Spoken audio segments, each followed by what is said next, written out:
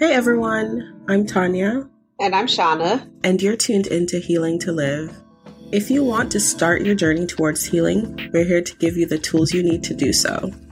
Our aim is to normalize the conversation around mental health in our community so you can get unstuck and start living the life you want. Tune in each week, spread the word, and let's talk about it. Hi everyone, welcome back to Healing to Live podcast. I'm Tanya. And I'm Shauna. And in today's episode, we are going to be talking about Black mental health and ways to thrive despite the current state of the world. I know in the last episode that we mentioned that we would have a relationship series, but I don't think we could move forward without addressing some of the current events and how that can impact us. And also, May is Mental Health Awareness Month, so I feel like this episode is needed right now. Yeah, super important, definitely. Mm-hmm. And then I think it's important too, Tanya, because you can't work on a relationship if you are not, healing yourself as well. So I think it's really good that we're breaking this in between that, so that way, if there are any issues within yourself, if it has, if it stems from what's going on in the world, or, just the effects of trauma on, being Black as a whole, and this can help. Absolutely.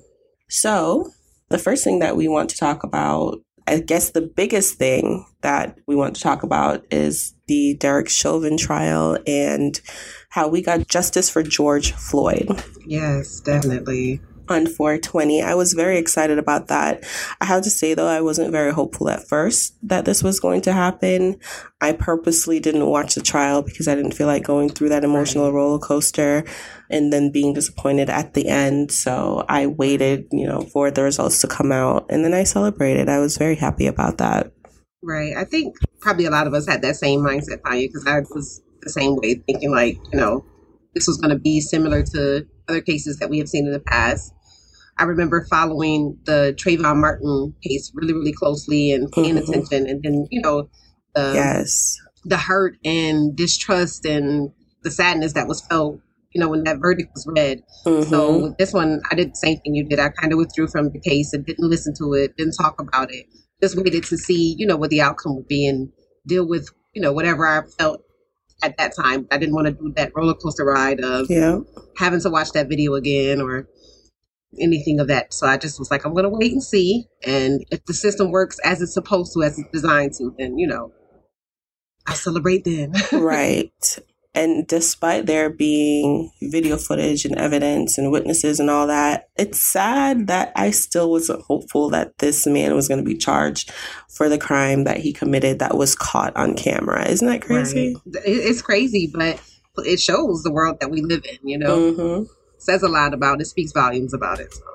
And then that very same day in Minnesota, Dwight Wright was killed by a police officer who claimed that she mistook her taser for her gun. Yeah, I remember reading about that one. Yeah, It's so unfortunate and such a poor excuse. And I just see another innocent man being shot by the police. I feel like, I mistook my gun for my taser. I don't feel like that's an excuse. I don't know if you remember, Tanya, but if the Fruitvale Station movie that Michael B. Jordan starred in. Oh, yeah. When he was telling Oscar Grant's story, same scenario. The police officer, if I remember correctly, was saying the same thing, that he thought he had grabbed his taser, but instead grabbed his gun. Yeah. So unfortunate. Well, I saw one video where a police officer came out and said, there's no way you can mistake your gun for a taser. The weight's different, feels different. Exactly. One's on this side, the other is on this side. I was just going to say that. That they're on two different sides. Yeah. Yeah. And I feel like if that's happening, then if it's true, which I'm going to get into that, but if it is, then maybe they need to do something different, maybe some better training or something. I don't know. But if a mistake like that, if this truly was a mistake, which I don't know, but if that's happening, then something needs to give, because that doesn't make sense to me. Absolutely. That doesn't make sense to me. And then why isn't it happening more often? Right. If it's so easy to mistake one for the other, why isn't it happening more frequently? So, that one just, My thoughts exactly. Right. And then there's Ma'Khia Bryant, who was 16 years old. Right. And I know that there's a lot of debate around the circumstances of what happened, because It was a hot mess. It was. She was in foster care, and I believe that she was in an argument with grown women. Yeah, I think I heard that too. I think the case is being investigated, but what they're saying is like Ma'Khia got shot, while she was attacking someone. And it came out later that these women showed up at the home to, I guess physically assault Ma'Khia and her family. Right. And she was trying to defend them. But I read that as well. I mean, she's 16 years old, Everybody said that she was a good kid, no criminal history, like very quiet. So to go from that to then a situation like this, and then the outcome is that she's killed by the police. Exactly. And if I read correctly, she was the one who called the police. Yes, she was the one that called the police. To come help. So it just makes it even more saddening that she actually did the right thing and was trying to reach out for help, but still ended up dead. So I think in a situation like that, when it comes to kids who are still developing emotionally, a lot of the responsibility falls on the adults around them to protect them and, show them the way. So I'm wondering what could have happened differently in this situation to prevent this from even going that far. Right. I agree, Tanya. Because she's a child, Exactly. Yeah, she's 16, but she's a child. So I totally agree with you. The responsibility is definitely on the adults.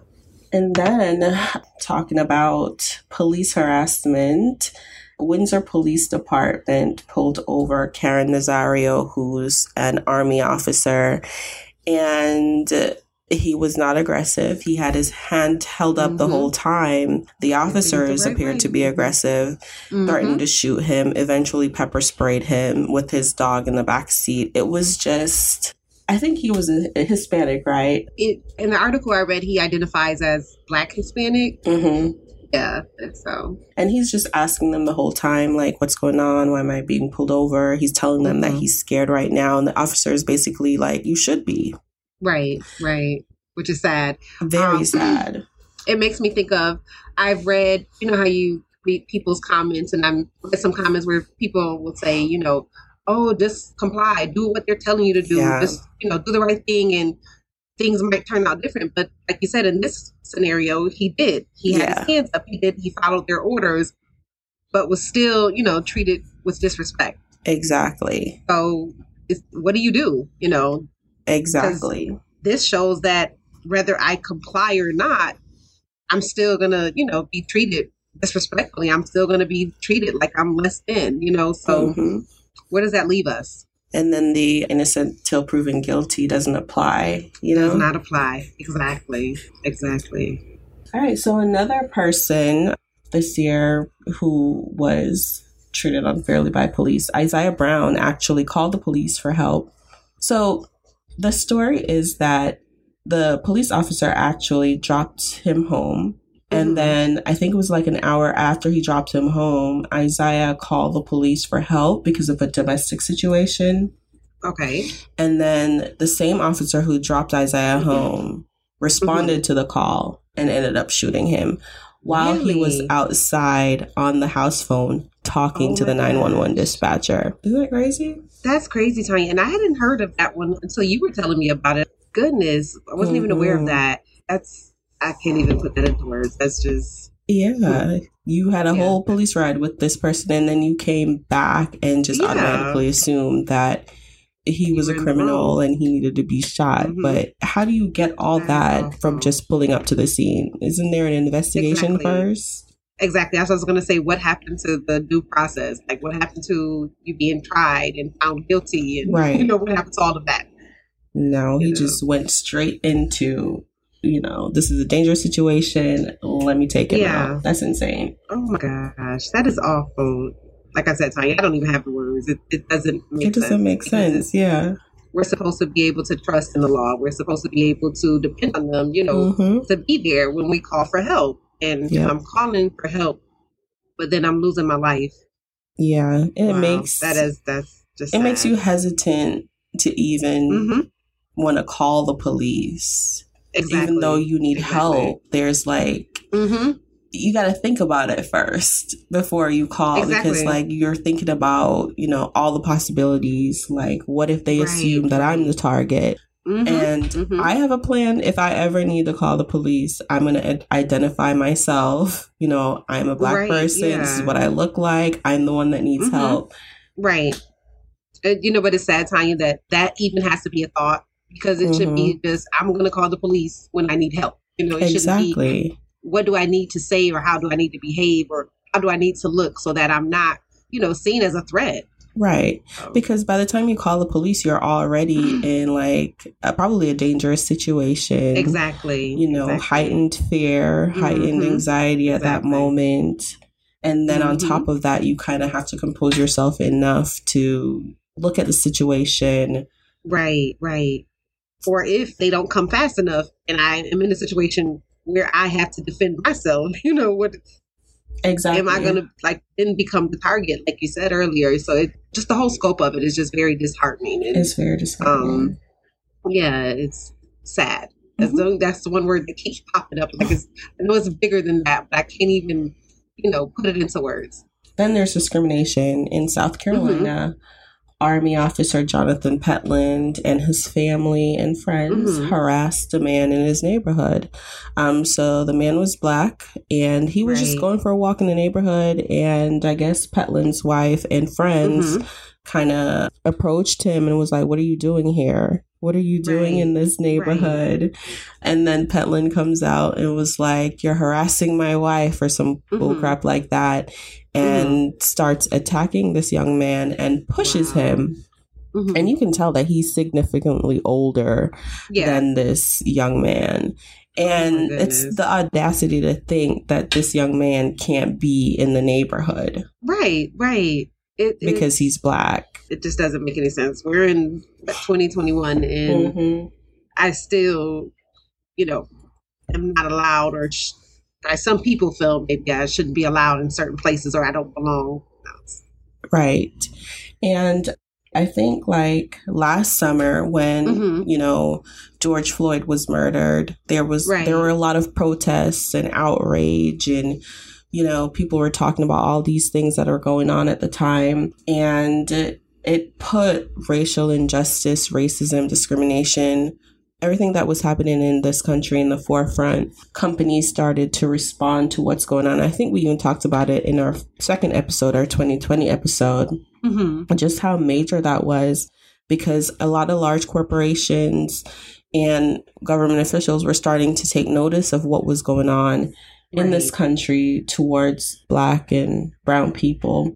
And I felt like we were starting to move toward progress, and then things just got quiet. You know, around the time that we had the elections and Joe Biden stepped into the office and we got Kamala as vice president, there wasn't a lot of talk about protests and what was going on anymore. But I don't feel like those things ever stopped. I just feel like the attention was on something else. Yeah, definitely. I agree with that, Tanya. It did feel good because it felt like, you know, like you said, we were progressing. We were moving from past things. There was like a new era. And like you said, it got quiet and focus changed. And here we are again dealing with, you know, similar issues. Exactly. I think it just goes to show that there's a lot more work that needs to be done. Exactly. And the change that needs to happen in order for us to have equality in this country. And in this country, it's not going to happen in a year or 2 years or 5 years. Because if you think about our history and what we were born into, we've had progress. You know, we're not in the same situations as our ancestors were, but we're still experiencing racism and discrimination and racial injustice. We're still experiencing those things. So who knows what's going to happen in our lifetime. It's like one of those things where it's, you know, that saying, like it took a long time to mess things up. So it's going to take a long time to fix it and repair it. But we're definitely going to have to. One thing I know that is not going to work is if we keep pushing it to the side and revisiting it later. is something that we're going to have to stay on top of and have to Exactly. keep pushing, these people in these higher places to bring about this change, to create reform, because it's going to be really sad if, generations 2, 3, 4 generations from now, they're still fighting these same battles. It's going to be awful if that is something that they're still going to be struggling with, that, because then it almost makes it feel like, has there really been any change? Yeah.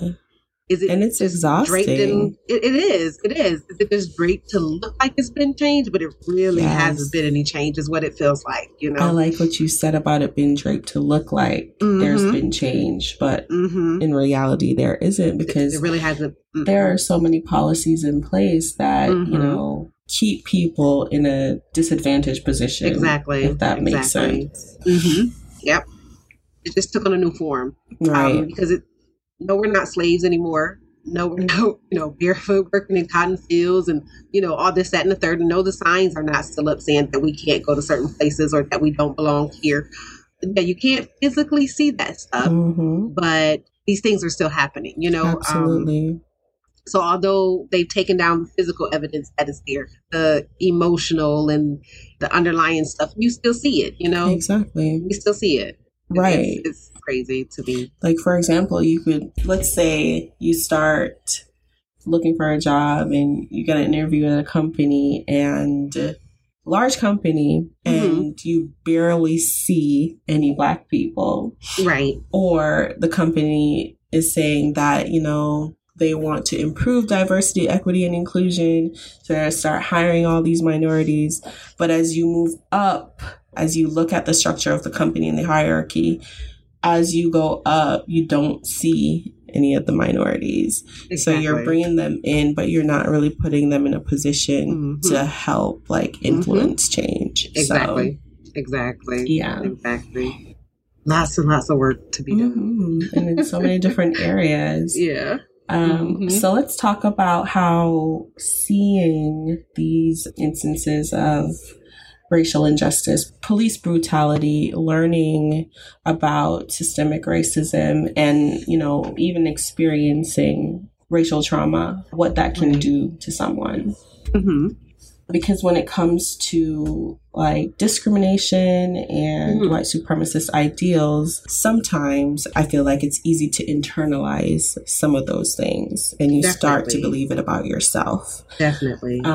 Especially if you don't see a lot of minorities in positions of power. Right. You don't believe you can get that far. I think it can affect your self-esteem, your self-worth. You start to work a little bit harder to prove your worth. And then, in a sense, overworking, because you feel like that's what you need to do to show that you're of value. But being human, that you're worth it. Yeah, exactly. Being human is enough. Yeah, it is a struggle that I believe a lot of us feel, because we don't want to fit in that box that has been created for us. We fight so hard to not be how, the media has painted us, or how just this whole, from the beginning, idea of who a Black person is, or what their behaviors look like, or their attitudes, or you spend so much time fighting against it. And if we're fighting against it, it's probably because it's what we believe about ourselves. And that's the sad part, That's like you said, that internalized racism. Because if I was comfortable in who I am, if I felt good about this person, then I wouldn't care, wouldn't have to fight to prove it. But we're constantly put in a position, even the angry Black woman, you're constantly fighting to not look like her, because that's what you're known as. If I stand up for myself, or if I speak against something I don't like, if I become angry about how I'm being treated, then instead of being heard or valued, or whatever, I'm seen as this angry Black woman. And so now that I'm put in this box, even if my concerns or my thoughts or my opinions are valid, they're invalidated because I'm an angry Black woman, Exactly. It's difficult. And so you watch your peers, your, maybe like your Caucasian peers who can get up there with confidence and say the same thing that you said, but somehow they're taken more seriously. Exactly, Tanya. Exactly. And it eats away at your self-worth, like you said. It eats away at your self-esteem. And then the code switching at work. Oh man, that in itself is kind of stressful to keep that up all day. Exactly. Yeah, it's so unfair that we're kind of forced into this because we didn't ask for it. We didn't create it. Just what we were handed. It's unfair. Definitely unfortunate that this is the hands that we were dealt to deal with. And I think it bothers me even more when you're trying to explain that, to your Caucasian coworkers and they don't hear you. Yeah. They write it off as, oh, you're just being over dramatic, or yes, it's not that serious, or, they write it off with, no, this is my reality, Or why are we still talking about this? Right. Because it never stopped. It never changed. That's why. Just because it's not happening to you doesn't mean it's not valid. Or it doesn't mean it's not happening. Exactly. It doesn't mean it's not happening. It's not it may not be your experience, but it doesn't mean that it is not a real thing. And one summer of protesting is not going to change much, sis. So that's why we're still talking about it. Right. Exactly. When it comes to how, living under higher levels of distress, how that can affect us, it can show up as poor health, yes, definitely. Poor sleep, heart disease, increased morbidity, talking about how high blood pressure is prevalent in our community. And stress can influence that. Yes, definitely can. Your diet can impact that, but stress is also a huge factor when it comes to things like high blood pressure. Definitely. And if you're someone is, working extra hard to prove your worth, not taking a day off, yes, that's going to impact your health as well. Because you're prioritizing work over everything else because that's what you feel like you have to do. And your own mental and physical health comes last. Right, exactly. I'm so glad that you pinpointed, but it makes you wonder too, Tanya, about the high blood pressure and certain medical diagnoses that are, prevalent within our communities. High blood pressure being one, heart disease being one. It makes you wonder if all of that is did that become ours because of all of the trauma, because of all of the extra stress that was added? Is that why it's so prevalent in us? Is that why it became, something that we typically carry over other races? That's a good point. When you said it, just made me wonder, I wonder, because true indeed, when your body is under stress, your blood pressure is elevated, your heart is working harder. So it just makes me wonder if all of that is kind of tied in together. Yep, that's a good point. And if your heart is working harder, then, that's why heart disease also, in fact, impacts us as much as well. We spend a lot of our lives under high stress, Yes. Under high stress, we've spent, and even Black people of the past, have spent their lives under high stress. Yeah. So just a thought, I just wondered, But something else, the mood swings, that was something else that I thought of that, is effective trauma, that because you don't know how to regulate your mood because you're so, like you said, you're under a lot of stress. And then if you're overworking yourself and then you're coming home and having to, after I had to work hard all day to prove myself, and then I have to come home and, now I got to put on a different hat and be whoever, whatever your role is at home. Yeah. So now I got the stress of the expectations there as well. So it's just, it's true. So now my mood is going to be all over the place because I'm probably going to be snapping at people who don't even deserve to be snapped at just because I've been fighting all day to prove my value or to prove my worth or to prove who I am. So, yeah. And also, how does that affect your children who are seeing you like this and seeing how maybe you're not handling stress in the best way, seeing you withdraw, seeing you snap? What does that teach them? Yeah, exactly, Tanya. That's a good point. Because we teach them how to manage stress and anxiety. We teach them how to do that. Yeah. What are they seeing, or even hearing our conversations about things like this. How does that affect them when they're hearing that, police officers are killing Black men for nothing or Black women for nothing? And how does that, or girls and boys, also. And the kids are such blank slates, everything they learn about the world, it comes from like experience and witnessing it, but also learning from the adults in their life. Exactly. So if as an adult, then you have a hard time, like kind of managing your emotions, regulating your emotions, how can you expect your child to be able to know how to do that? Exactly. Good point, Aya. That's a really good point. And when it comes to like work and overworking, I feel like, minorities are historically have been paid less than white people. So there's Definitely that having to work a little bit harder to get to a stage in life that makes them comfortable. Exactly. Exactly. So not just proving your worth, but trying to make up for that pay gap too. Make up for that pay gap. Exactly. Exactly. Didn't even think of that. Yeah. So let's talk about the stats. Okay. All right. So 13.4% of the U.S. population identifies as Black or African American. And of those, over 16% reported having a mental illness in the past year. Wow. One thing I am, even though the increased number is like major, I'm glad to see that it increased, because it makes me feel like now, because for years, Black people, we didn't talk about mental health. We didn't talk about having a mental illness. That was kind of something that wasn't on the forefront of our conversations, or if you were crazy, you were just crazy. But we didn't talk about depression. We didn't talk about trauma. We didn't talk about those things. And so now that, more Black people are identifying that they have a mental illness, that means that it is being addressed. In a sense, I'm glad to hear that, because now that it's out in the open, we can deal with it, Absolutely.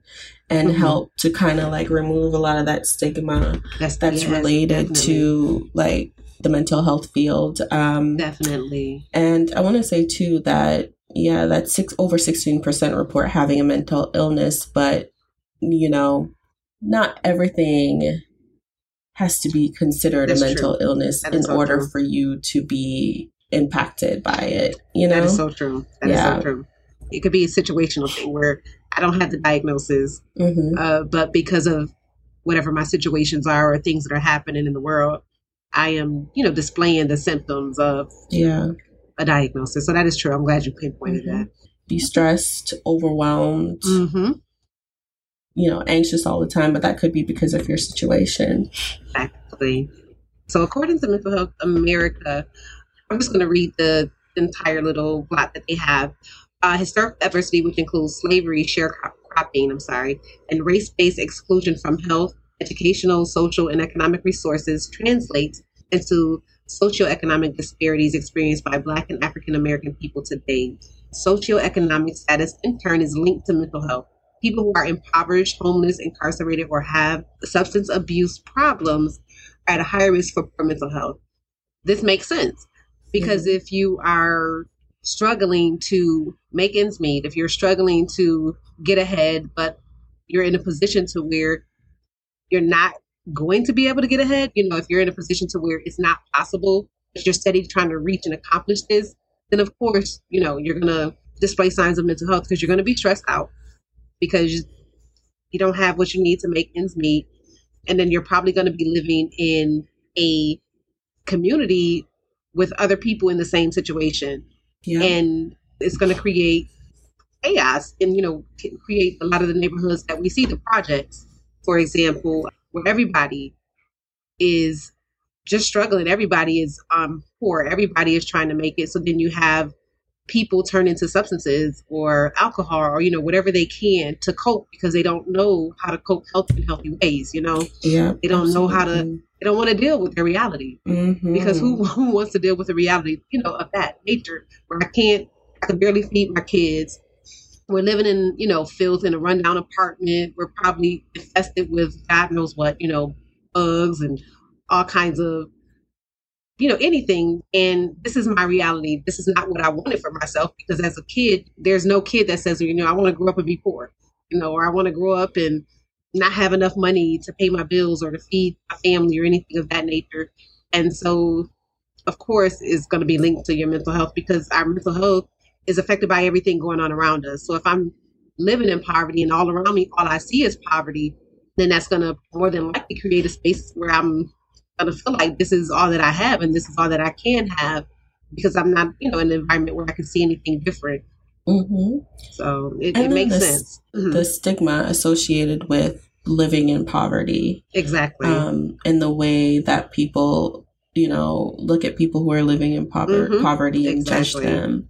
Yeah, exactly. Yeah, that's hard to deal with also. Not super just hard to deal the reality of your situation, but, how people treat you or what they think of you. That's so true. So true, Tanya. Yeah. So to me, that makes sense. It definitely is a correlation of that group of people, are at a higher risk for poor mental health. Of course they would be. Look at their disadvantages, Exactly. So, yeah.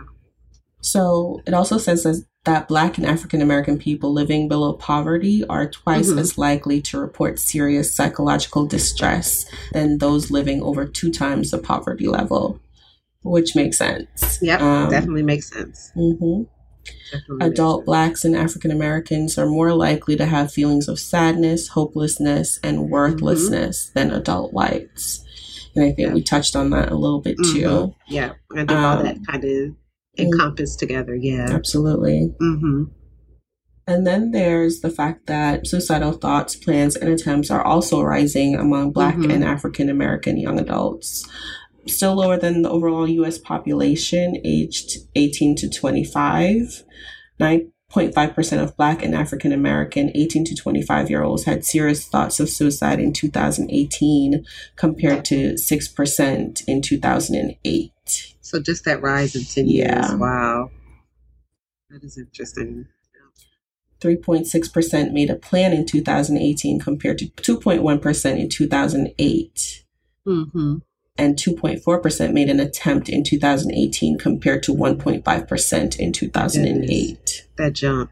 Mm-hmm. But I think you and I touched base on this, Tanya, on one of our previous conversations, that we're even seeing it more, in our field of work, you know, whether it be at, your practice or in the facility in which I work, we're seeing more, Black people in there admitting that, these are thoughts that I have had, or, feelings, or I've attempted, or I've made a plan, I didn't carry it through. So it's definitely increasing. Mm-hmm. And I think that one of the things that's unfortunate is the belief that we have to be strong. Exactly. Black women, strong Black men. So we tend to hold those feelings and keep those thoughts to ourselves. And I don't think that suicide is commonly talked about in our community at all, because, I don't want to say the word because that would be politically incorrect, but the assumption is that it's not a us problem. That's something that they struggle with. But no, we struggle with it too. But we definitely do. Don't voice it because, that would be looked at as weak. But we know it's not. Because we've always had to be strong. Yeah. Exactly. We've always been told you have to be strong. We have to, but we're human. Exactly. We go through things, and we experience loss, and we experience hurt, and we experience, defeat. Like we all that stuff is real for us. Mm-hmm. And I agree with you, Tanya. I've always felt like I can't, I don't have time to feel that stuff. I got to keep going. Yeah, I'm strong. I don't have time to deal with those emotions. I'll put you to the side. I don't have time for that. So yeah, I definitely agree that notion that we have to be strong. Yeah. We and have then to it comes be resilient. Back around. Yeah. And then you have that little breakdown. And then you just keep going. Yep. Exactly. So, despite experiencing more feelings of sadness, hopelessness, and worthlessness than adult whites, or experiencing suicidal thoughts, Black people are still less likely to reach out for help because of the stigma related to, seeking help. And the stigma related to mental health. I know growing up, you know, when your parents are drilling in you that you need to be strong. Why are you crying? Why are you like this? There's no conversations about, what you're going through is valid. Let's get somebody to talk to about it. Exactly. And at least, you know, from my background. And I'm seeing a lot more Black parents who are reaching out for help for their children. And I absolutely love it. When it comes to treatment issues, Black and African American people are more often diagnosed with schizophrenia and less often diagnosed with mood disorders compared to white people with the same symptoms. And they are also offered medication or therapy at lower rates than the general population. Definitely agree. Black and African American people are overrepresented in our jails and prisons, and Black and African American people make up 13% of the general U.S. population, but nearly 40% of the prison population. I am also wondering how many of those people who are locked up could have benefited from some kind of mental health care or intervention at some point. Something, yeah. We make up 13% of the general population, but 40%. Yes. That just doesn't make sense at all. And if I can look at this and see that something's wrong, because that's all that shouts that something is wrong, you know, if I can look at that and see that something else, there's got to be something going on. There's got to be a mishap or something somewhere. It's amazing that other people can't see these same numbers and think the same thing, that, you know, Black people make up 13% of the population, but 40% of them are in prison. Right. Exactly. What is wrong? Something there's something off somewhere. You know, I don't know, Tanya. But yeah, I definitely agree with you that a lot of those people who were just didn't pass go, went to jail or prison, you know, could have benefited, or that could have, maybe they would have never even ended up there at, you know, help that they need to been in place.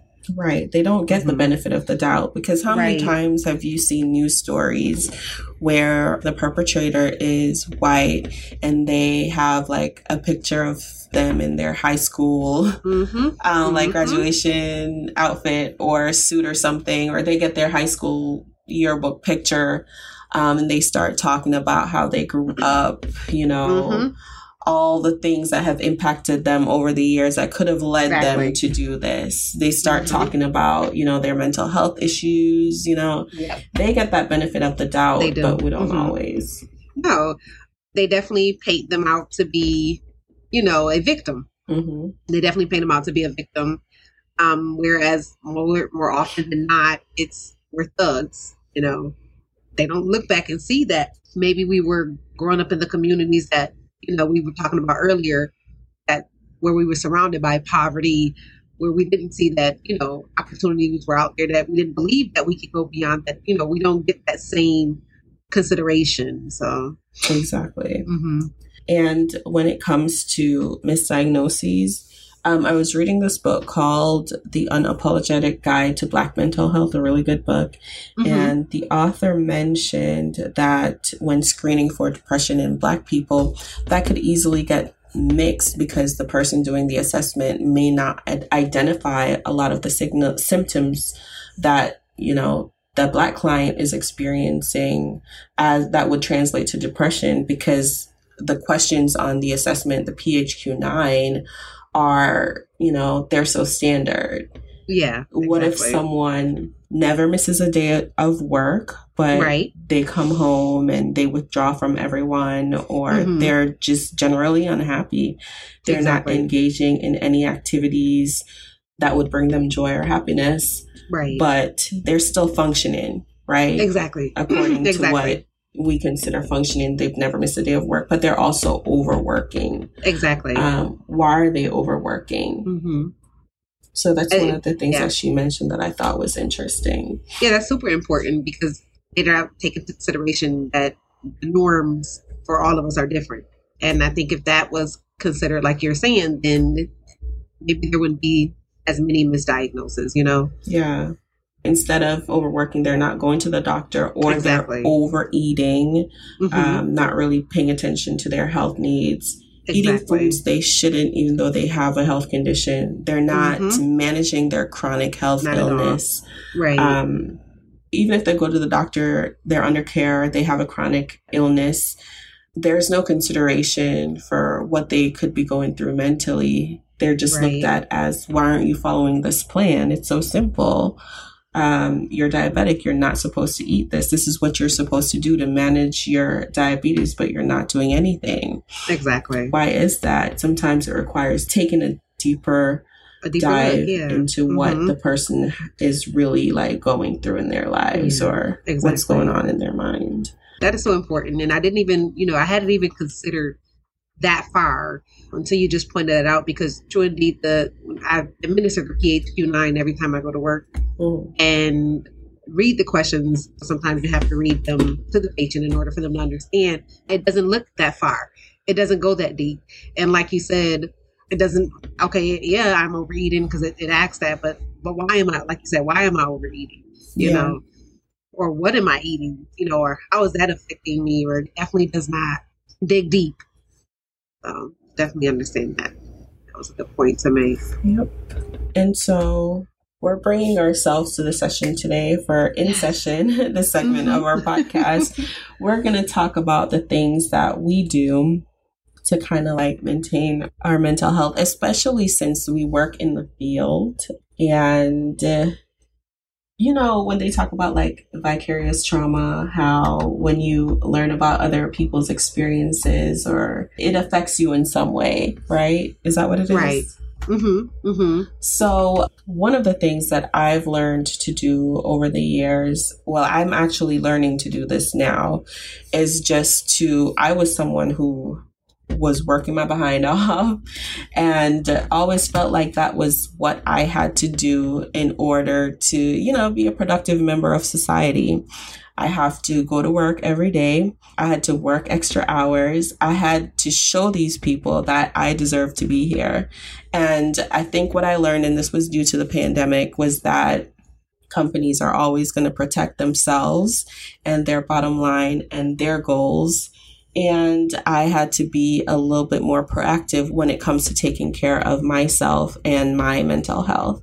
So I started setting like stricter boundaries at work, making my own health a priority, started talking more to other people around me, leaning on, my friends, my family a little bit more, talking about how I feel instead of internalizing, journaling a lot more, and just really being honest with myself about how I'm feeling and really what I want my life to look like. I want to be happy. I want to be healthy, and making decisions each day that are in line with what I want from life.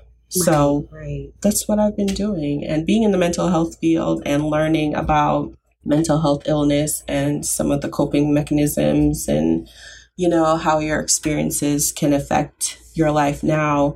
That has definitely been helpful. Okay. Yeah. I definitely have to agree. One thing that I do is I always, when I find myself, not setting good boundaries or not taking care of myself, I have to remind myself, like, you can't help your patients and tell your patients, like you got to do the same thing that you're telling your patients. If I'm telling my patients that they have to prioritize themselves, or it's time to put themselves first, or, if I'm helping them come to that acknowledgement, then I need to be able to do that for myself as well. So that's something that usually gets me, like when I have my conversation, I do self-therapy. So that's what I call it. So when I'm doing my self-therapy, sometimes that is something that pops up. Like, this is something that you're encouraging, because I'm not telling them to do it, but I'm encouraging them, to set boundaries, to prioritize themselves, to make time for themselves, to, do self-care, to partake in that daily, weekly, And so if I'm not doing, how can I encourage them to do it and remind them of the importance of it if it's not even something that I'm doing for myself? So that's something that I constantly remind myself of, is that, I got to be an example, because if I'm encouraging others to do this, then I definitely need to be doing it myself. I'm not big on journaling, but I'm a water person. So I spend a lot of time at the beach. I take 2 days in a row off. And so one of those days, it's a guarantee that I'm going to be at the water.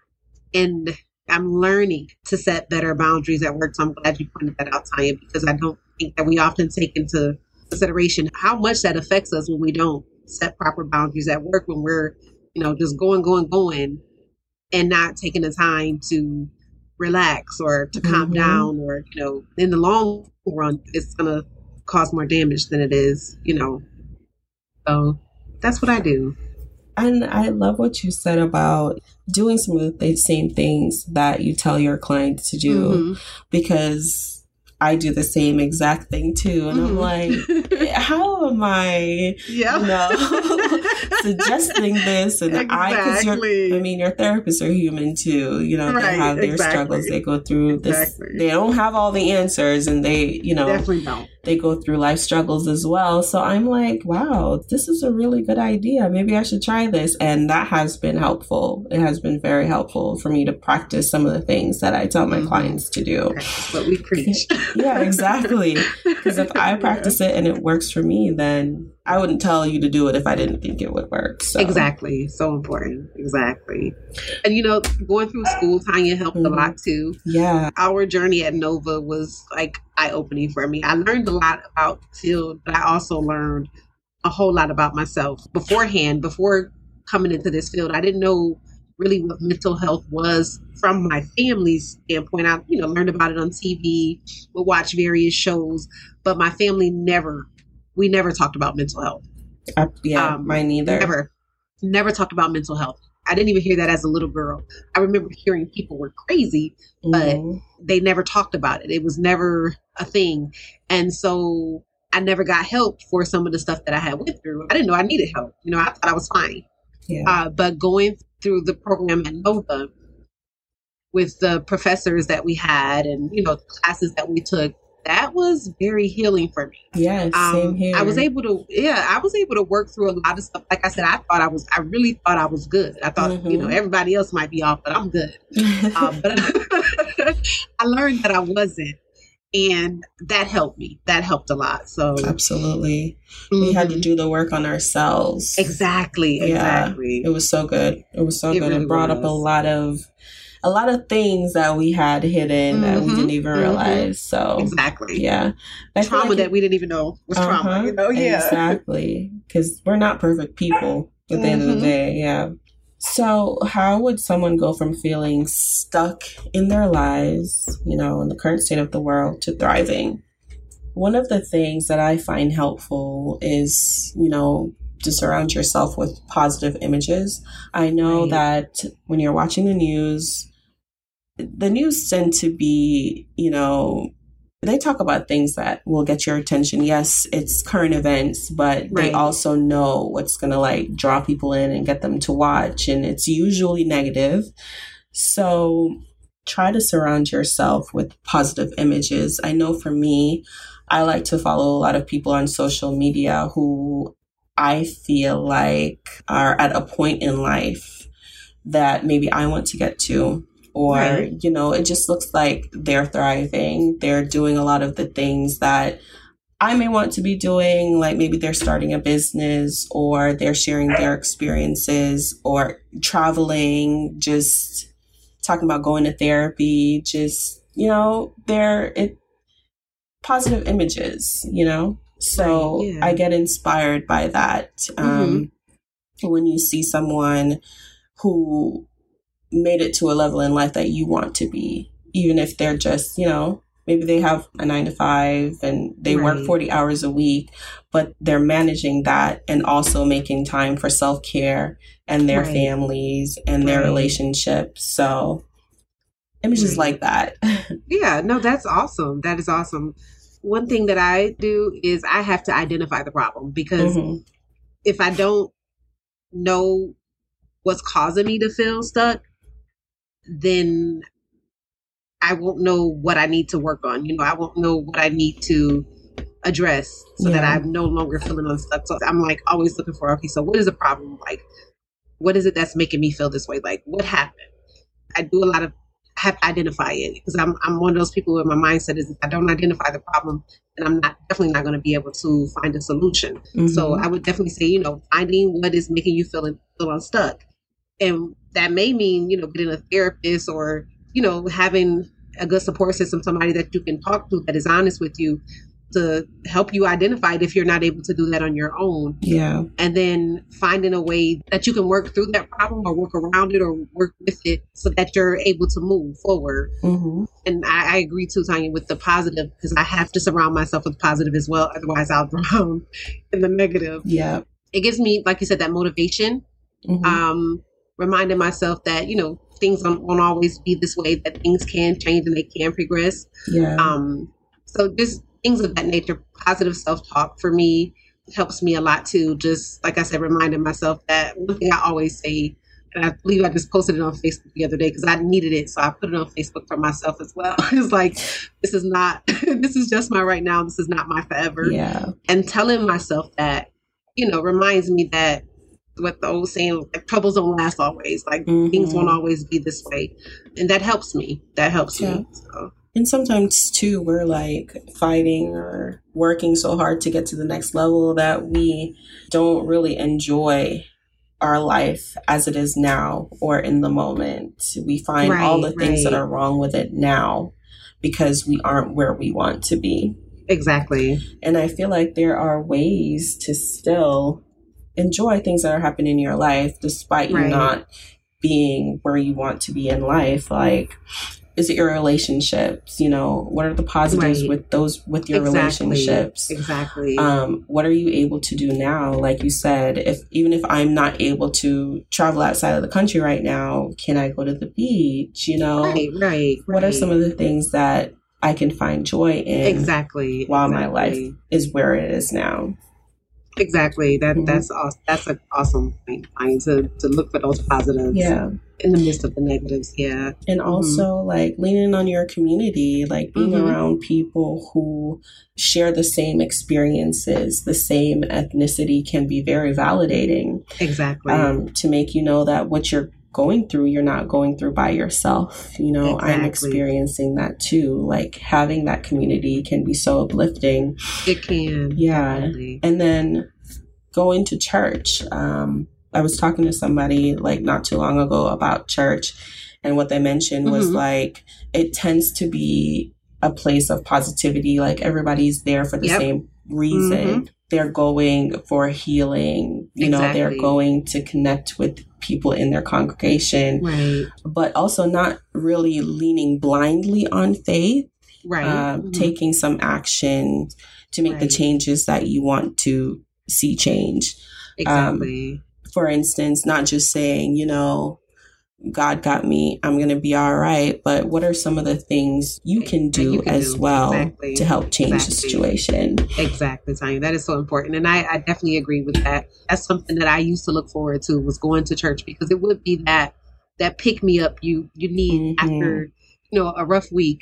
And that togetherness, like you said, it uplifts you, because again, it shows you that, I'm not alone. Yeah. Other people are experiencing some things as well. So definitely. And I feel like a lot of the messages that you get from a sermon, it's so relatable to what you're going through. It definitely is. Definitely.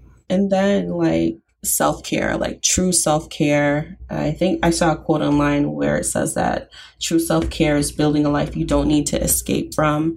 So escape would be like going to get a massage, going to get your nails done. And it feels good in the moment, but then you're going to go right back into the situation. So you're going to keep doing those things, but it's not going to change much. Not going to change anything. Yeah. So when I think of self-care, I think of, maintaining my physical health, eating healthy, taking care of my body, like talking to someone when I need support.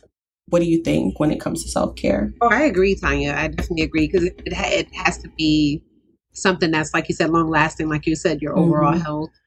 Definitely talking to someone, because as a therapist, we hold a lot of other people's stuff. Yeah. We carry a lot of weight for other people. And so definitely having someone that can support us, in that area as well. Yeah, I definitely agree. And for me, like self-care is, like I said, one of my things is going to the beach, because it's where I, what is the word? De-escalate? Yeah, that could be it. I think or de-stress. De-stress. Let's use de-stress. So it's a place where I don't really have to think about anything. Listening to the water is just soothing and calming.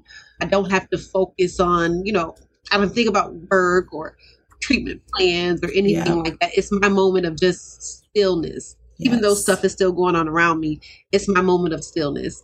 And so having that and even creating that at home, because if I can't go to the beach, if it's raining or something, or for whatever reason, I just can't go to the beach, I will have water sounds on my TV or water sounds on my phone, or I've even gotten to the point where I've turned my shower on and set it outside of my bathroom and just listen to the water because it's just that moment of stillness for me. And I feel renewed afterwards. Absolutely. I feel so renewed. And I think self-care is important, that when you've done some self-care, that you feel renewed, that you feel refreshed. But that's what self-care is to me, just a moment of renewedness and refreshing and stillness. Sometimes I'll go sit on my balcony with my dogs and just do absolutely nothing and just watch the lake. It's so calming. It's calming. Even though you have all these responsibilities, all these tasks on your to-do list, this is a moment that you're taking for yourself. Exactly. Despite everything going on. And then and when you do those things, it's not, like you said, not escaping, but when you do those things, just taking a moment and you come back to face, your issues or whatever they are, sometimes you're able to come back with a different perspective. Yeah. Or you're re-energized, so you're ready to go. So definitely, you have a moment to really think and process things. Exactly. And that's ongoing. Self-care is ongoing. Healing is ongoing. Life is always going to be happening. There's always going to be distractions in life that, maybe takes you out of the routine that you've built for yourself. And I think that just understanding that it definitely requires you to make a conscious effort to have those moments to yourself, because life, it's going to be happening regardless. Exactly. Super important. So definitely that's self-care. And I also think of having a balanced schedule. Oh, that's important. Yes. That's super important. Having a balanced schedule where you have time to do things like this, to take a moment to yourself.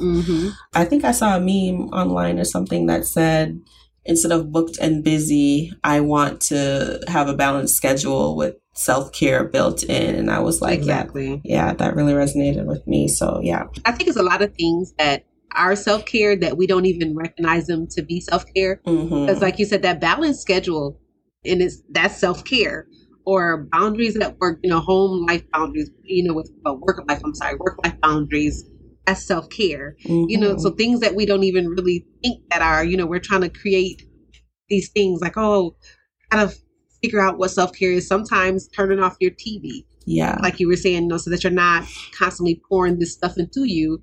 That something as simple as that can be, self-care. So taking care of your body. I don't even think that we really think self-care is, like you said, it's a daily thing, it's an everyday thing, and it could be something as simple as eating healthy, exercising. So absolutely.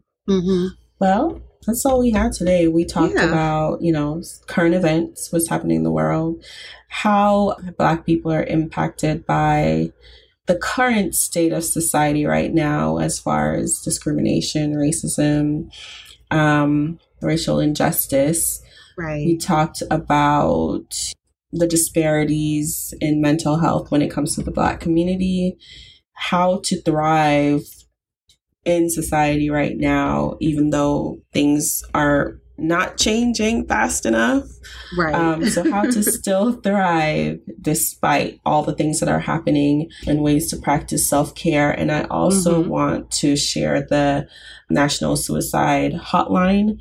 I think it's important to have as a resource if, someone has suicidal thoughts, to reach out to the National Suicide Hotline, which is 800-273-8255. And also, if you're seeking therapy, you can visit Psychology Today to find a therapist, Therapy for Black Girls, Therapy for Black Men, TanyaWright.com. I know that's right.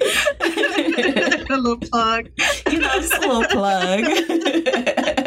That's what's up, Tanya. And then when Shauna, has her practice, we're going to be plugging that too. At some point. We're going to get there. But that's all we have for today. Did you want to add anything? No, I'm good, Tanya. I think you closed it out. You included everything that needed to be said. So I think we're good. All right. Well, thank you guys for watching. You can find us on Facebook, facebook.com/Healing to Live podcast. And we also have an Instagram now. Healing to Live podcast is the name on Instagram. And I'll put a lot of those links in the show notes as well. You gotta get more active on those pages, Tanya. Yeah. Gotta start posting some stuff or something. So I agree. I haven't had the time to. Since I did that one post, I haven't done anything else. It's been so much going on. Okay. Yeah, definitely. But we'll see you in the next episode. All right. See you guys in the next episode. Take care. Bye-bye. Thank you for listening to this week's episode of Healing to Live. We're hoping that you'll join in on the conversation and connect with us. You can subscribe to the podcast and join our Facebook community. Just search for Healing to Live Podcast or go to healingtolivepodcast.com. Talk to you soon.